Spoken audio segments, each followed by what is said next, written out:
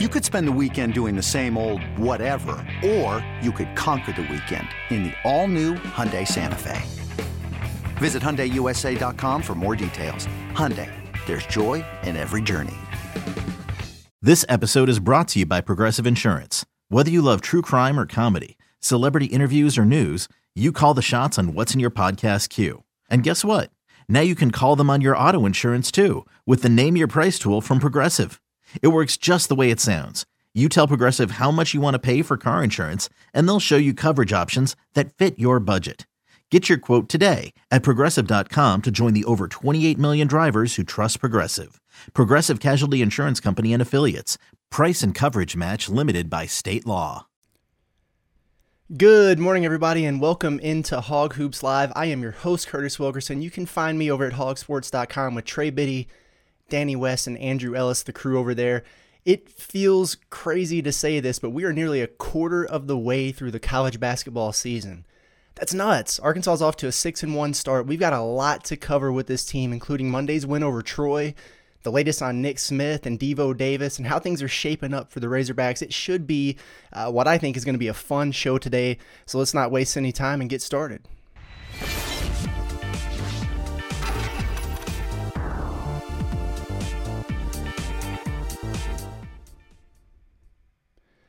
All right, everybody, as always, want to remind you real quick of all the ways to watch and listen. The same Facebook page when we go live here, the same podcast channel where you find Trey on Hog Sports Live, Apple Podcasts, Spotify, Stitcher, you name it, you can find us over there.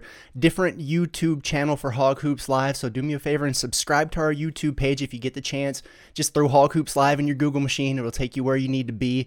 Also want to take a quick second just to thank all of our new subscribers over at Hog Sports who took advantage of our holiday promo. You know, we like to see Arkansas win no matter what it is, and we won with the most new subscribers in the 24/7 network during this promo. That is awesome, and, you know, for any of those listening who are part of that group, we appreciate you.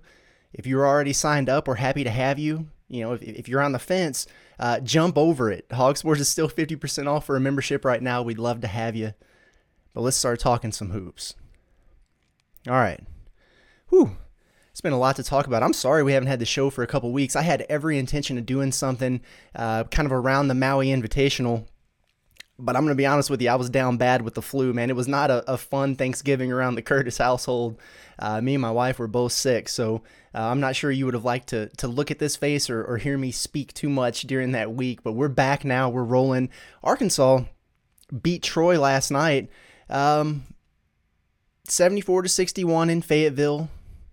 You hear that, you look at the box score, and you're like, oh, okay. Sounds like a pretty ho-hum, run-of-the-mill type of night. I can assure you that it was far from that. It was kind of a weird night, a weird game. First, let's talk about who wasn't there. That's junior guard Devontae Davis. By the time it was announced, most everyone, I think, already knew because, man, that rumor train, it's relentless. It's got an unwavering motor, and things get out and go crazy. But Eric Musselman released a statement prior to the game, prior to tip-off, saying Devontae Davis is taking some time away from basketball. He has our full support at this time. Well, it doesn't sound real good, does it? From a team standpoint, that put Arkansas down another guard in an already thin backcourt. It removes one of its only returning leaders from the equation. Like Muss said afterwards, Devo averages the 9th most minutes in the SEC. That's not easy to replace out there, especially when you have a bunch of new faces. But I think most importantly by far is what this means, from a player and personal standpoint. Man, you just hope Devo's okay and that he shakes back and returns quickly.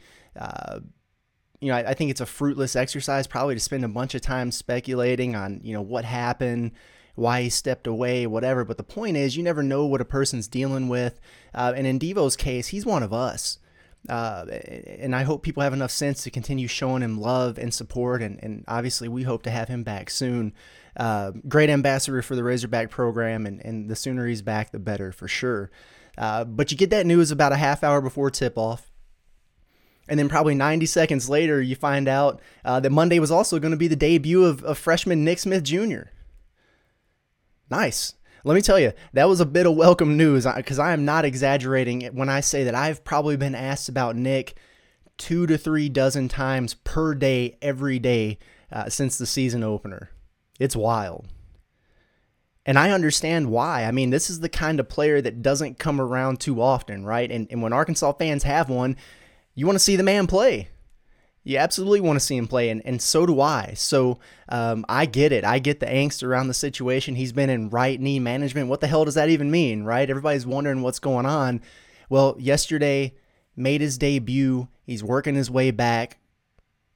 Great, right? Great. Now, as great of a story as it would have been for him to come out and drop 30 on Troy and set the world on fire, I think you saw that this is going to be a process. You know, as easy as some of these guys make it look, playing basketball is not like riding a bike, man. When you've been out nearly a month, there's going to be some rust that you have to shake off. We saw some of that from Nick. You know, he only played 6 minutes. He's on a minutes restriction right now. I'd heard they wanted to keep him around that 10-minute mark. They played him 6, one long rotation. They're going to ease him back into this thing, get him comfortable, get him reintegrated with everybody on the floor. He looked a little amped up out there coming out of the gates. He kind of rushed and pushed that first three that he took. But, I mean, how could you not be when you get a huge ovation when you check in like that? That was a really cool moment. Man, when he hit the scorer's table, Bud Walton went nuts. You know that felt good for Nick. You know it felt good. I thought that was a really cool moment. Maybe a little amped up early on. From there, though, I thought you could kind of tell that he was feeling things out, and so was the team. But I think the biggest takeaway from it all was that he was back on the floor, right? This is a massive first step that Arkansas can really, really build on. I think ideally, maybe Arkansas would have had that game under control, been able to get him a second rotation down the stretch. But as we kind of shift gears towards this game for a few minutes, like I said, it was a weird one. It didn't really lend itself to that, I don't think. And first of all, I mean, hey, man, credit to Troy, right? Those guys are good. I don't know a ton about Sun Belt basketball. I'm not going to sit up here and pretend that I do, but I can say with confidence that they are a team that's good enough to win that league. Muss, Anthony Rudo, and those guys' schedule, they like to get those scrappy mid-major teams that they feel like can compete at the top of their league. Feels like Troy is a team that can do that. Man, just overall, in my opinion, last night was almost the perfect storm for something bad to happen in Bud. You know, like you've got this Arkansas team, they're down a player. They're trying to reincorporate another. You know, you're kind of forced to use some really unorthodox lineups, and they did. There were some wacky lineups throughout the game. Then you got the Maui hangover, and let me tell you, it was real. It was real. You know, Muss said after the game that a bunch of guys looked like they were still on Maui time, except maybe Ricky Council. But, I mean, you know, that was an emotional trip. It's a physical grind for 3 games. You got a ton of travel. You're crossing all these time zones. Sleep schedules are messed up. And Arkansas just looked a little bit, I don't know, unfocused, maybe fatigued. Almost like they were sleeping through that game for a stretch. So, you know, you have all those things there. And then you add on that you're playing a Troy team that goes 10 deep. They've already won at Florida State. So they've gone and knocked off a power conference program. And they challenge you by throwing out these different full court press looks the entire game. They're forcing you to execute against a zone defense. So it's just something that you're not even familiar with. When you add up all those factors coming into the game, you could see why, well, this might be a little bit more interesting than we're anticipating. You know, like I said, Arkansas looked like they were sleepwalking out of the gates. A bunch of turnovers, just not sharp offensively early on. The defense looked like it had maybe some heavy legs. Troy was getting it going from 3. Here we go. You know, the Hogs actually trailed this game at halftime. That was the first time that's happened at Bud Walton this season. It was only by 2 points. I think it could have been a dozen, if not for Mekhi Mitchell. He was the guy that looked like he was ready to play in the first half. Nearly a double-double by the break. He had 10 points and 9 rebounds at the break. He really bailed Arkansas out early in this when he had 4 offensive rebounds and putbacks in the first half. Those were key for the Razorbacks. They really, really needed him to step up, and he did. But yeah, down at halftime to Troy. Hell, the Hogs were down with 7 minutes to play, and this game was 58-55. Troy was winning this game with 7 minutes to play. Before Arkansas finally, I don't know if they caught their first wind or found another gear or whatever, but they put on that 17-0 run to run away with this thing. So, you know, to me, look, there are going to be nights where a team just doesn't have it. That's the way it is anywhere across the country. But, the good teams or the great ones are able to dig deep and find a way when they don't have their A game. And to Arkansas's credit, they did that. And so now they've got a full week to kind of shake it off, and return to form. Thoughts on a few players from this game, and then maybe big picture. Mentioned Makhi Mitchell's near double-double in the first half. He finished with 14 and 9 plus 3 blocks. A little bit quieter in the second half, but I thought he did a really nice job. He played a lot at the 4 because you had Kamani Johnson in there for 32 minutes at the 5. So I thought Makhi did a good job against that zone of screening up, screening high, and roaming the middle, finding open space. And he was pretty patient with it when he caught it. I think he had at least once, maybe twice, where he maybe tried to do too much, putting it on the deck, or, drove into a charge. But for the most part, he caught it in there. He turned, he surveyed, was strong on his rolls. He found open space. So I thought it was a really good game from Makhi. Arkansas is still searching for consistency from its bigs, right? But that's what a guy like Makhi is capable of bringing you. I think it was his best game as a Razorback, and I do think that, who the hell knows what he's going to do Saturday, right? But I think between him, his brother Mikel, who I thought really came along in Maui, and Kamani, obviously, you're going to have a guy every night, I think, that's ready to roll at that center spot for Arkansas. That's the perks of recruiting depth at that position, and Arkansas did that. So, I'd like to see Jalen Graham get more involved, and maybe he will. There's only so many minutes to go around at that position. You saw that there's going to be times this year where Arkansas has to go bigger and play with 2 forwards like they did. Hell, they had Trevin Brazile at the small forward spot for a long stretch in the second half. So you were playing Brazile, Makhi, and Kamani all on the floor at the same time. Look, maybe Muss thought he was going to see that at some point this year. I did not, and I don't know that experiment necessarily worked, but that's what you got to do sometimes, especially when you're thin in the backcourt right now, with Devo out, with Nick on that minutes restriction. Really, you had Anthony Black and Ricky Council; those are your guards. And instead of going, I think, a little bit deeper into that backcourt rotation with more guys like Pinion or Darian Ford, Muss felt comfortable with his big guy, so he rolled with a heavy lineup there. Got to do what you got to do to win a game, right? Ricky Council IV, man, how much fun is this dude to watch? And how in the hell was he a bench player at Wichita State? I'll never understand that. Ricky is the real deal. 27 points against Troy. He's 12 of 18 from the field. You can't guard him. He's an elite slasher. He can handle it in ISO or in the ball screens, which is something they didn't expect from him, but he's been really good in that pick and roll. Man, he elevates, obviously, number 2 on SportsCenter top 10 with that crazy dunk. Great finisher, very acrobatic, and he can get that jump shot cooking too. Now, when you think about how dangerous this Arkansas team can become, consider that there's going to come a point in time where Ricky Council is a secondary option as a scorer for this team. That's impressive because the dude is a walking bucket.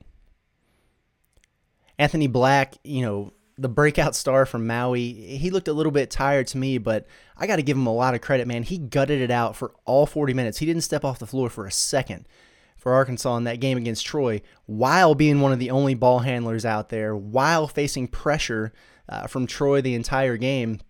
He made a couple more threes. I think at this point we can agree that he's at least more than serviceable out there from beyond the arc. He's been able to knock down enough of those where defenses are now having to adjust the way they were defending him. They just weren't guarding him. Early in the season, they flat out weren't guarding him. They were going under screens. He's made him pay enough now to where you're going to see it start to open some things up for him, especially when you get some more of that firepower going. When Nick gets rolling, you got more spacing for him. We're going to start to see him be able to attack it at better angles. We're going to see that passing start to shine even more than it already has. Man, he's a special kind of talent. At that size, the things he's able to do as a point guard, he's a really impressive player, and I thought he battled through some fatigue last night and did a nice job.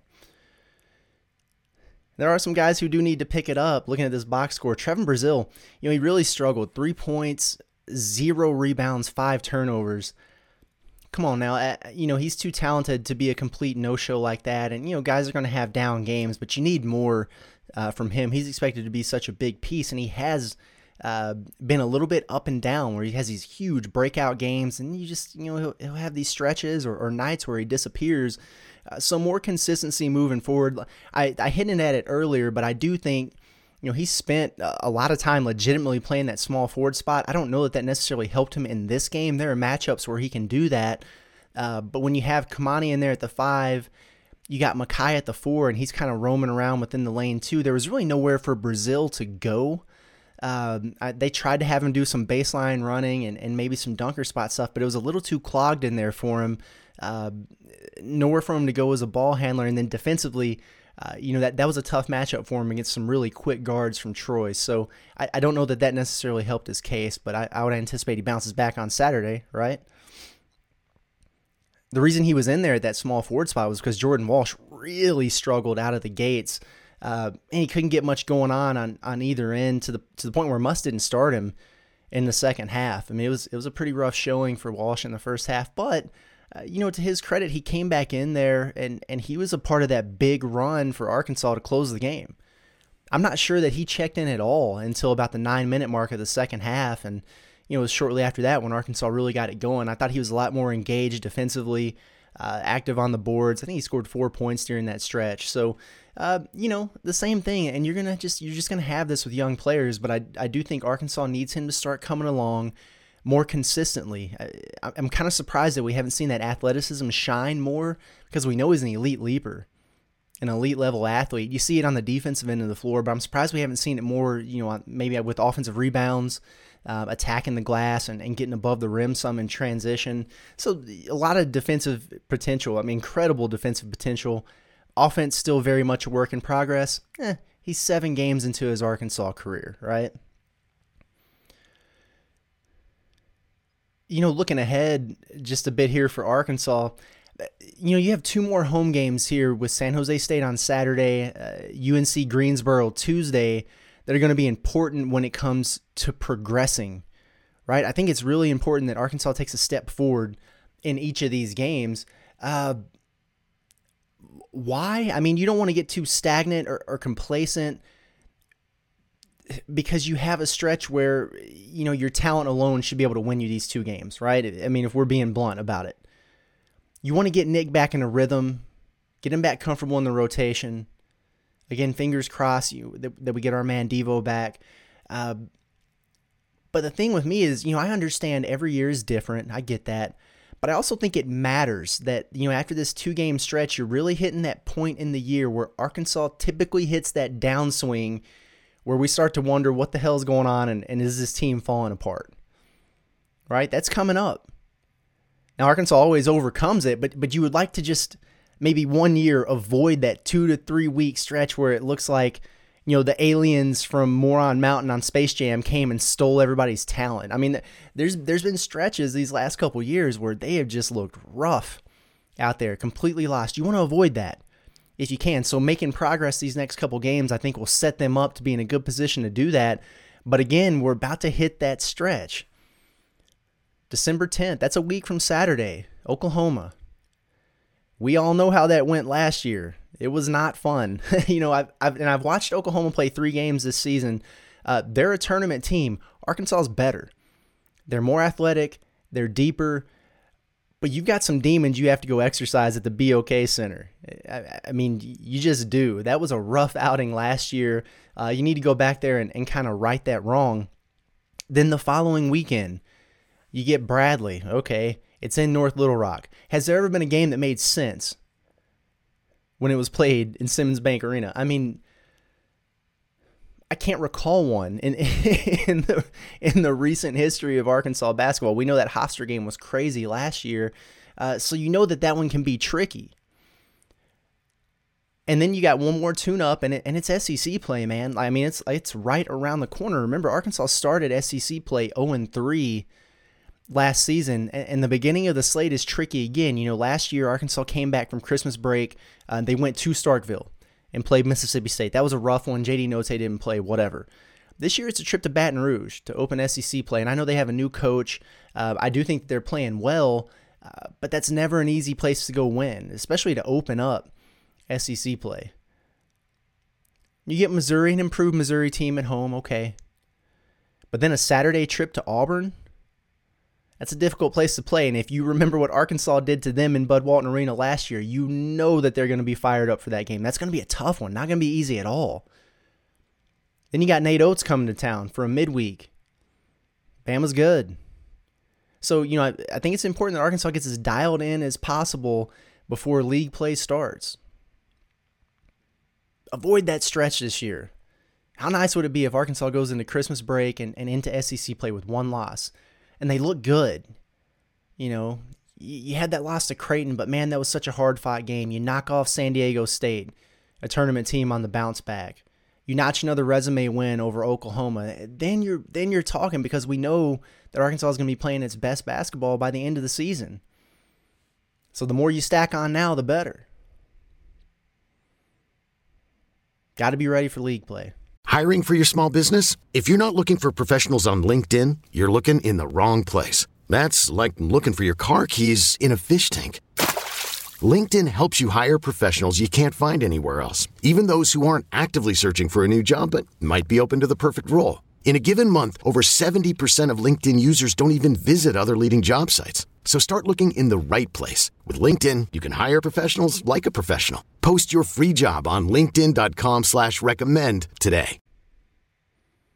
I'm Sandra, and I'm just the professional your small business was looking for. But you didn't hire me because you didn't use LinkedIn Jobs. LinkedIn has professionals you can't find anywhere else, including those who aren't actively looking for a new job, but might be open to the perfect role, like me.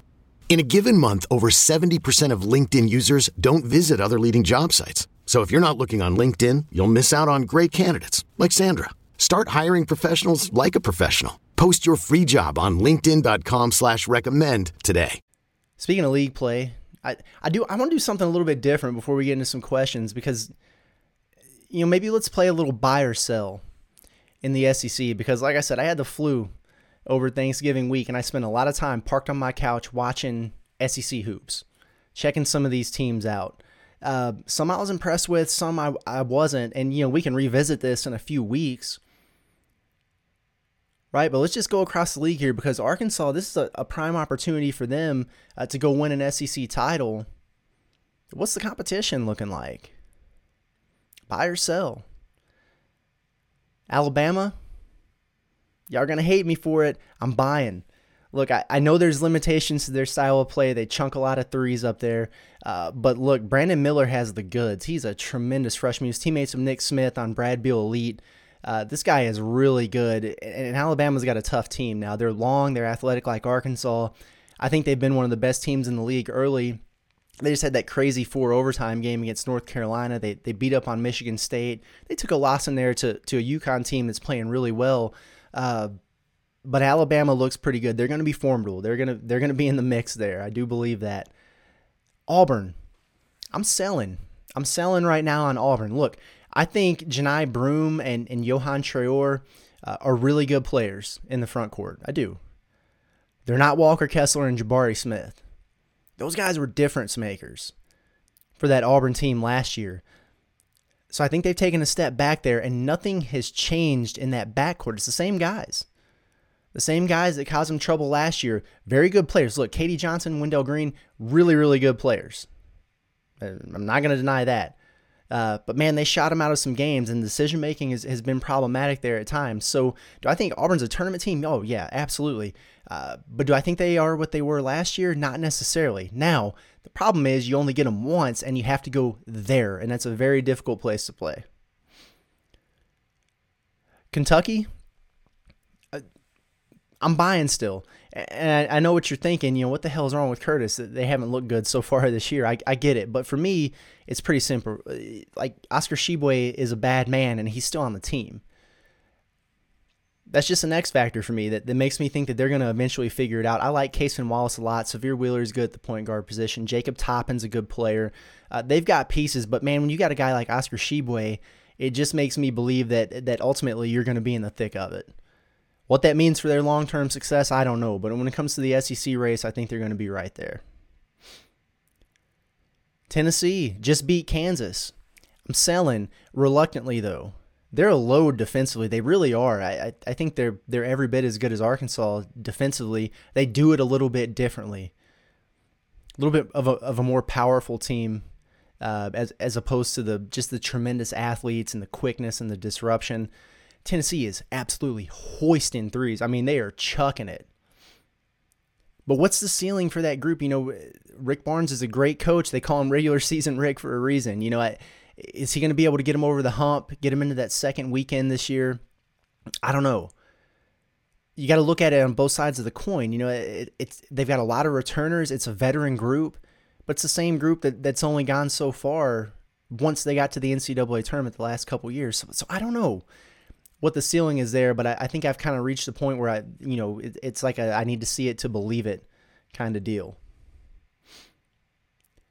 A few more here. Mississippi State 7-0. I'm buying them as a bubble team. I just think Chris Jans is a great coach, and he fits there like a glove in Starkville. He did I thought a phenomenal job game planning against Arkansas when he was with New Mexico State at the NCAA tournament last year.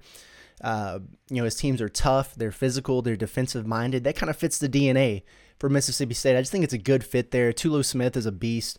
They've got a couple nice wins already over Marquette and Utah, so I could see them being in that bubble conversation at the end of the year. Missouri, also 7-0. Still selling on that one for now. A lot more fun to watch, that's for sure. I think Dennis Gates has brought a lot of energy to that program. They've got some good pieces around Kobe Brown. I'm a big Isaiah Mosley fan, but they've not really they haven't played a team ranked inside the top 150 of KenPom yet. So they need to challenge themselves. That's coming. That's coming at some point here. But so far, that 7-0 record seems a little bit hollow to me. They just haven't been challenged yet. You're just going down the list. A couple more I'm not sure if I'm buying yet. LSU and Florida. Just need to see more with those first-year coaches. When are they going to really settle into the program? When are the guys going to figure out what they're trying to do? And they've got some talent. How far is that going to take them in year one? We'll see. Ole Miss, I could be buying as a potential bubble watch team. Watch them play Oklahoma over the weekend. They're pretty good. They've got some talent, some length in there. A freshman, Abram, he shared co-SEC player or co-SEC freshman of the week honors with Anthony Black. He's a really nice piece. Matt Murrell, Sean Ruffin, they've got some players in there. I could see them being a potential bubble team. Texas A&M, I know they had some ugly early results. They got beat up on it at whatever early season tournament they were in, but I can almost guarantee you that Buzz Williams will have them, at least a tough out by the end of the season. They seem to be, one of those teams that plays better as the year goes along too. But then what about Arkansas? I don't know why you'd expect any different, but I'm buying here, obviously. There are teams out there right now that are better than the Razorbacks. There are. But I'm not sure you can find one in the country that is as good as Arkansas is right now with as much potential room for growth by the end of the year. Does that make sense? We haven't even seen the full squad yet. And Arkansas is a legit top 15 team. To me, when Nick Smith is full go, fully acclimated, comfortable, I just feel like that backcourt of him, Anthony Black, and Ricky Council IV is as good as any that you're going to find anywhere in the country. I mean, that's nasty. It is. And it stands to reason, guys like Jordan Walsh, Trevin Brazile, they're only going to improve and become more consistent as the year goes along, so long as they stay bought in. I don't know why they wouldn't. You have so many options at the center spot that you feel like on a night-to-night basis you're going to be able to figure it out. So, there's depth. There's elite potential defensively. The offensive firepower is about to take a step forward. I just feel like if this group stays connected and bought in, they've got the highest ceiling of anybody. All right. Let's get to some questions, and then we'll get out of here for the day. We'll start with a couple from our Razor's Edge message board first, and we'll hop over into the chat. Looks like we got some comments in there too. Let's see here. J&J Wood asked, are the slow starts chemistry and role related, or do you think that they may sleepwalk through the first half of most games this year? Yeah, I mean, I do think that some of that is, role related. Adding the firepower of Nick Smith is something that I think is going to help with that once he gets rolling. Some of that, though, I think is philosophical with Arkansas in that, these guys absorb so much scout. Arkansas game plans really at a level that a lot of teams don't. There's a lot of information there. I think there's so much that goes into their preparation that it takes a few minutes of feeling out during the game before they really kind of lock in and figure it out and can implement it. I do think that's a real thing. And I also think that Muss is a master of adjustments. So something might not be going exactly like expected. He's eventually going to make the right tweaks. So, you'd like to see him get off to maybe some faster starts in some of these games. I think they will, again, once Nick is healthy and you've kind of got that core, starting rotation figured out.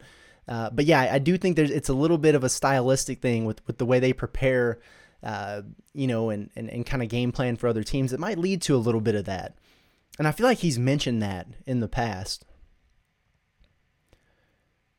Razorbacker says, has Council become the new and better version of Note? I mean, dude, that's a pretty good comp because just his ability to create and just go get you a bucket when needed. He's new and better version. I think he's definitely more efficient so far than what JD was. I like to think of Council as maybe a much more athletic version of Mason Jones.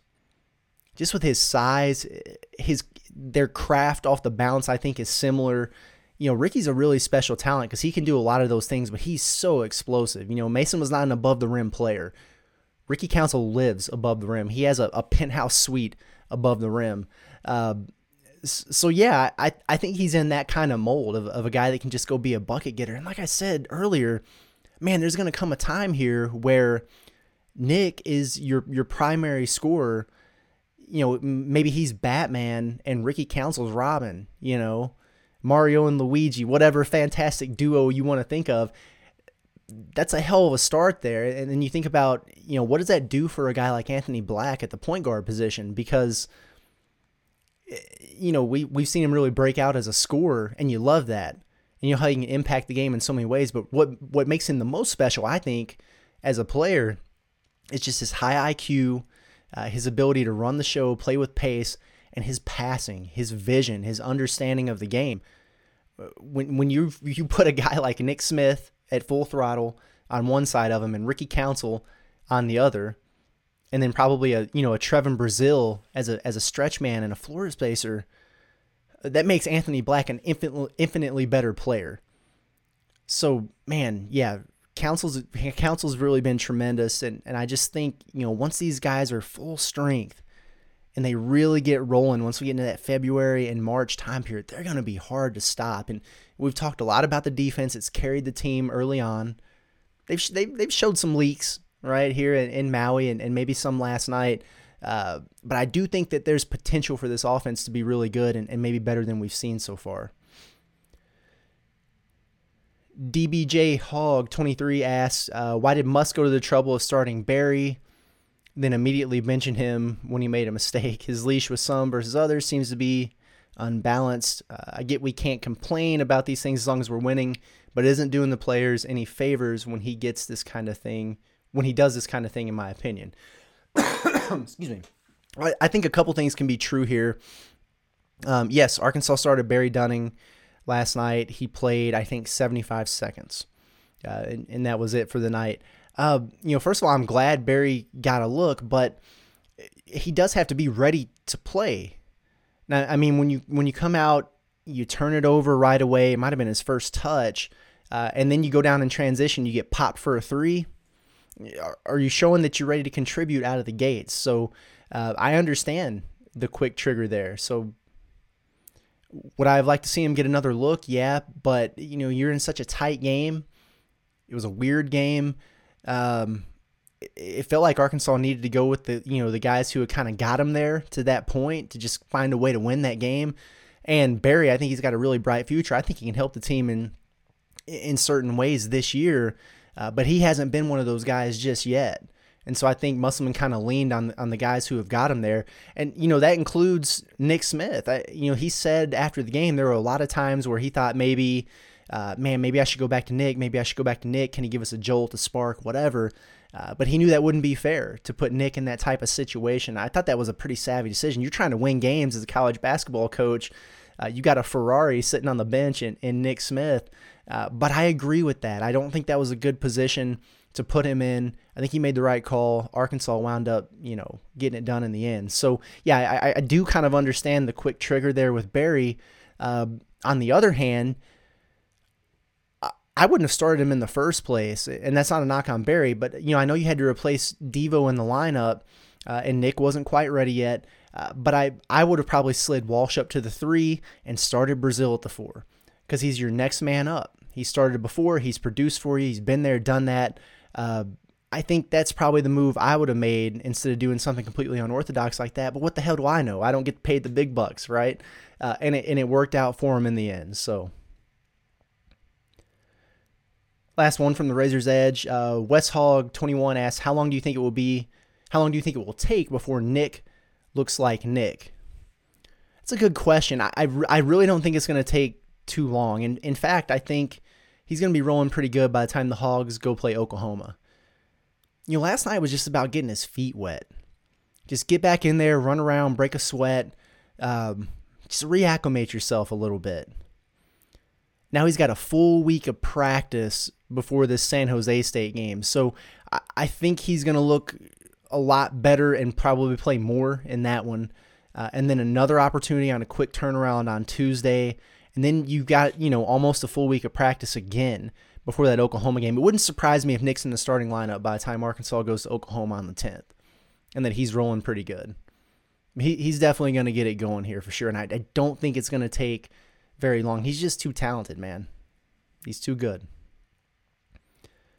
Okay. Let's go over to the chat. Let's see what we have here. Zachary Beeler, my guy, says, what's up, Curtis? Do you think Ricky is a top 10 SEC player? Yeah. I mean, I'd have to go down the list, but, Arkansas is a top 1 or 2 team in the SEC right now, and Ricky's their best player. At least he has been. So, yeah, I think he qualifies for that. I'd have to go and look at the stats again, but I think he was averaging close to 19 points per game before last night, so he's probably over 20 per game now. I don't know how many of those you have around the country at this point, but yeah, I really think he is. What a great pickup by Muss, man.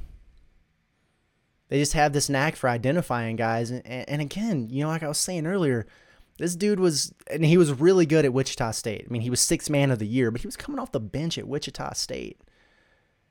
But they saw the intangibles there, and then you bring him in, and it's interesting because you think, well, okay, we got a guy that's comfortable coming off the bench here. Maybe he can give us some pop in that second unit. No, I said the hell with that, man. We're putting you in the starting lineup.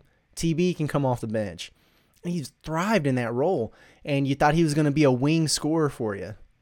Let's see if he can handle it as a primary ball handler because Nick is out. Let's put him in some pick and roll. Let's make him a distributor. Anything they've asked Ricky Council to do up to this point, he's done and he's excelled. He's got a great attitude. He works hard. Yeah, I think he's a top 10 player in the SEC. Josh Grubb says that heat check by Nick Smith would have blown the roof off if it went in.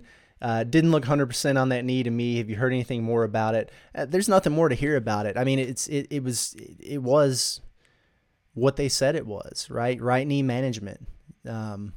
Just making sure that thing's 100%. We know that he had tweaked it in Europe. Just making sure he's up to speed, man. It's a hell of an asset that you have there. So you got to be a little bit cautious with it. And I think he's fine. I think, maybe not, he didn't look 100% on his knee, but he's got to get back into game shape, right? And then up to game speed. And so for me, what I saw from Nick, and I could be wrong, but what I saw from Nick was more or less just kind of feeling things out and trying to get just comfortable and acclimated and find his spots on the floor again. He looked like he might have been a step slow because he was thinking too much instead of playing and reacting. And that's to be expected when you set out for a month. I think that's what I saw. Again, I could be wrong, but that was the feel that I got for it. And dude, yeah, the heat check there, had he have made that, it could have been like one of those N1 mixtape things where they just like called the damn game off, right? Everybody just runs out on the floor, picks him up, puts him on his shoulders, and carries him out. I mean, it would have been crazy. The electricity in that building at that point was absurd. And whenever he does get his first bucket, it's going to be awesome. I just hope it doesn't come on like, a putback, little tip in or something like that. Like, I want him to be a catch and shoot three, man. Just drill one like that, because you're right, it'll send the roof right off the place. But yeah, I think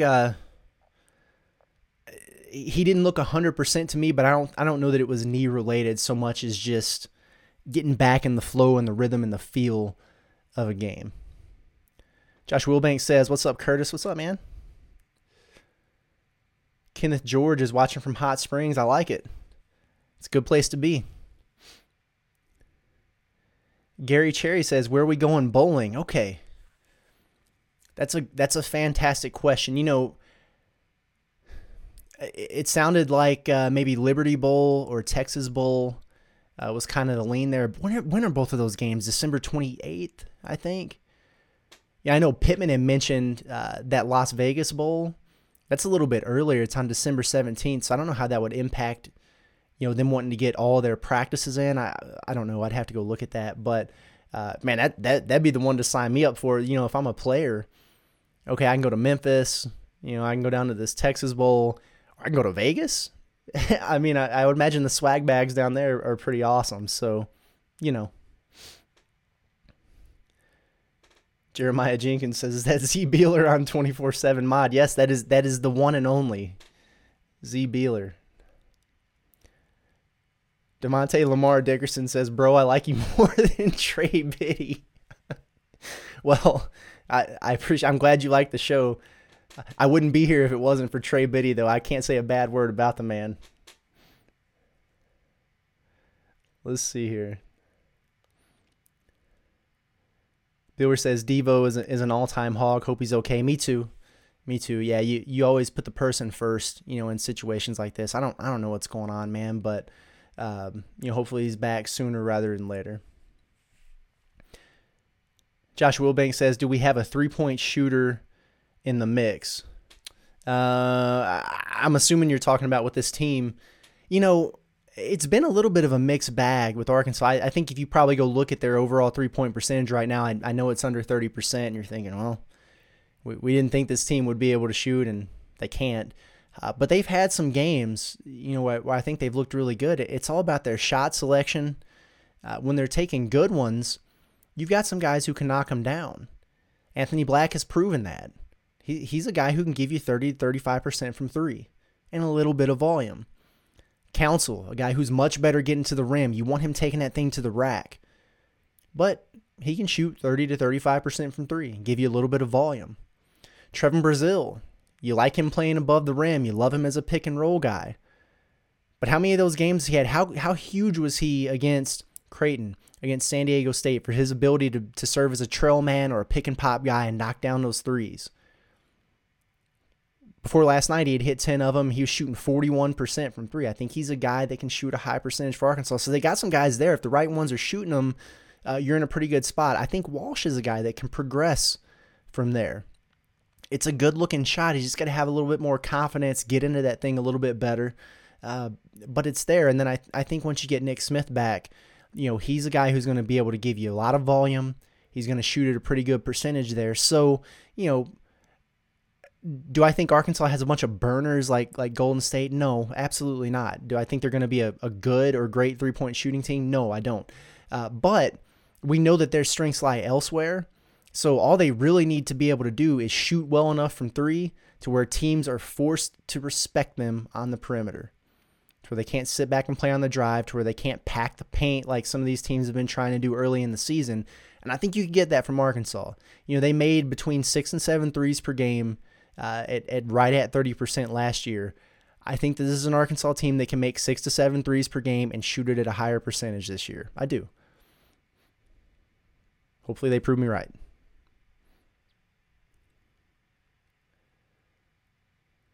Kenneth George says it was a lot closer than the score indicates. Ricky played great. Yeah, it really was. Like I said, Arkansas was down by 3 with 7 minutes left. And then they just overwhelmed Troy down the stretch. You'd like to see them do that out of the gates, but like I said, sometimes you just don't have it. And you could tell right away that they had some hangover effect from that trip to Maui. and the focus and the typical energy just wasn't there, but they gutted it out. And when they needed to pull it out, they did. Jonathan Parker says, who is ahead out of Dunning, Ford, Pinion? You ran off here. There we go. Who's ahead out of Dunning, Ford, Pinion? Will any of them get any significant playing time this year? I would say Barry's probably ahead of that, pack for now. He would be the guy probably that I think would have the best chance of contributing, to the cause this year. I mean, he's already earned a start. I know he didn't get to do much with it, but there's a reason that happened. He does things the right way. He's working hard. He's long. He's athletic. He's versatile. He defends. Those are all good things. Pinion's a guy, if Arkansas finds itself in a pinch, they're going to insert him in here and let him, look to knock down some threes. He got in for a stretch last night. Arkansas was getting zoned. He was in that game late against Creighton where Arkansas was going to need a three. So there's a little bit of a trust factor there that you're already starting to see with Pinion. So, if Arkansas does continue to struggle from three, maybe we see his looks increase. Jonathan Parker says, do you think the Ladybacks should be ranked? Yeah, I do. That's crazy to me that, they're undefeated. What are they up to 8-0 now? They just went and won that tournament. They blew out a top 25 team in the last game, and they're still receiving votes. Were they not receiving votes at the beginning of the year? What the hell do you have to do here? It's an SEC program. They're undefeated. They just had a great run at a tournament, and they beat up on a top 25 team. Rank them, cowards. What are we doing? Matthew Turner says, how deep of a rotation do you think we should run?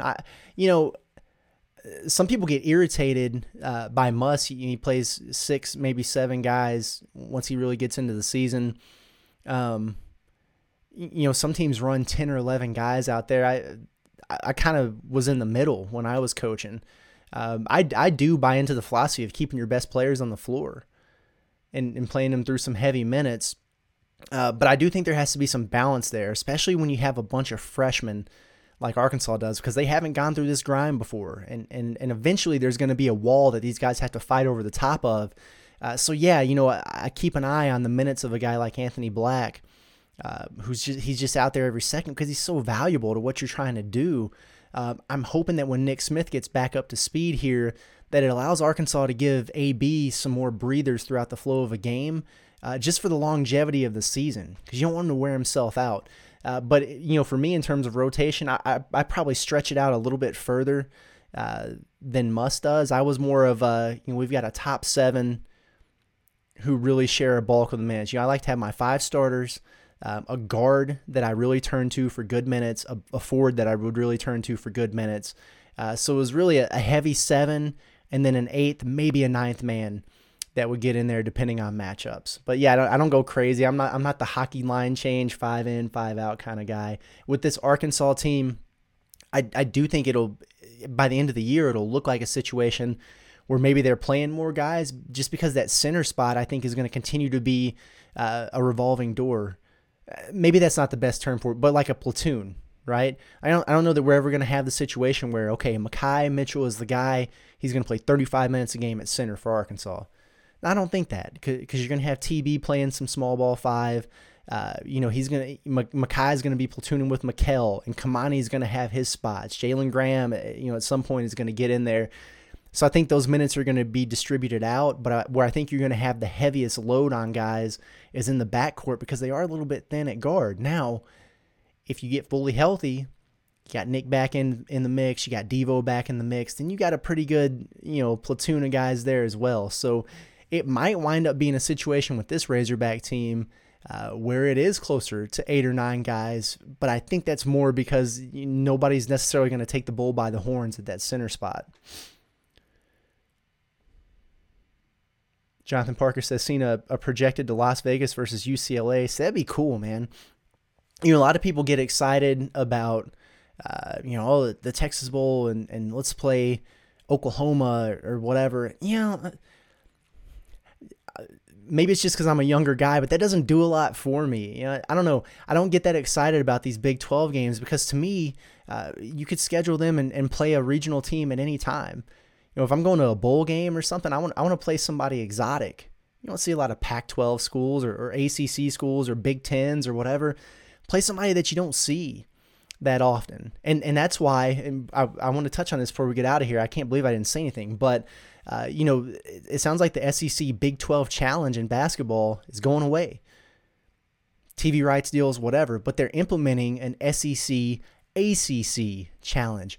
Okay, sign me up for that, because to me, Arkansas can schedule Oklahoma every year, Texas every year. They're about to be in the SEC anyway, but you can go play a Texas Tech or a Baylor or an Oklahoma State anytime you want to, regionally.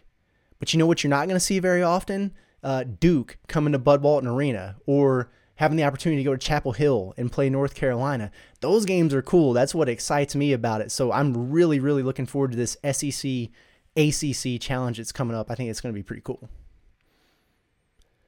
Whew.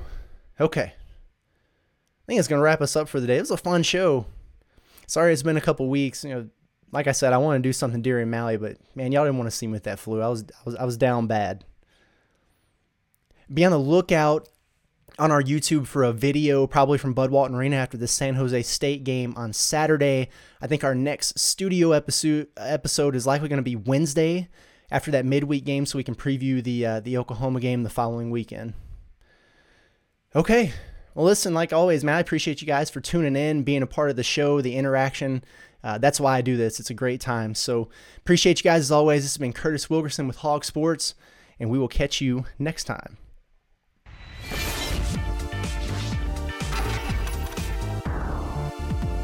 This is Tony Kornheiser's show. I'm Tony. You expected someone else? So what exactly is the show about? I don't know. It's a sports show nominally. Football's over, but we're finally at a point where things matter in college basketball, and baseball season is on deck. Greatest 3 words in the English language, pitchers and catchers. We have some of the best voices come on and explain what matters or what makes an upset, like Ryan does, 9/8. No, that's not an upset. No, yeah, it is, Bob. And if you're lucky, I might just tell you about my search for discounted sleep pants or my worries about what my dog just ate. Listen on the Odyssey app or wherever you get your podcasts.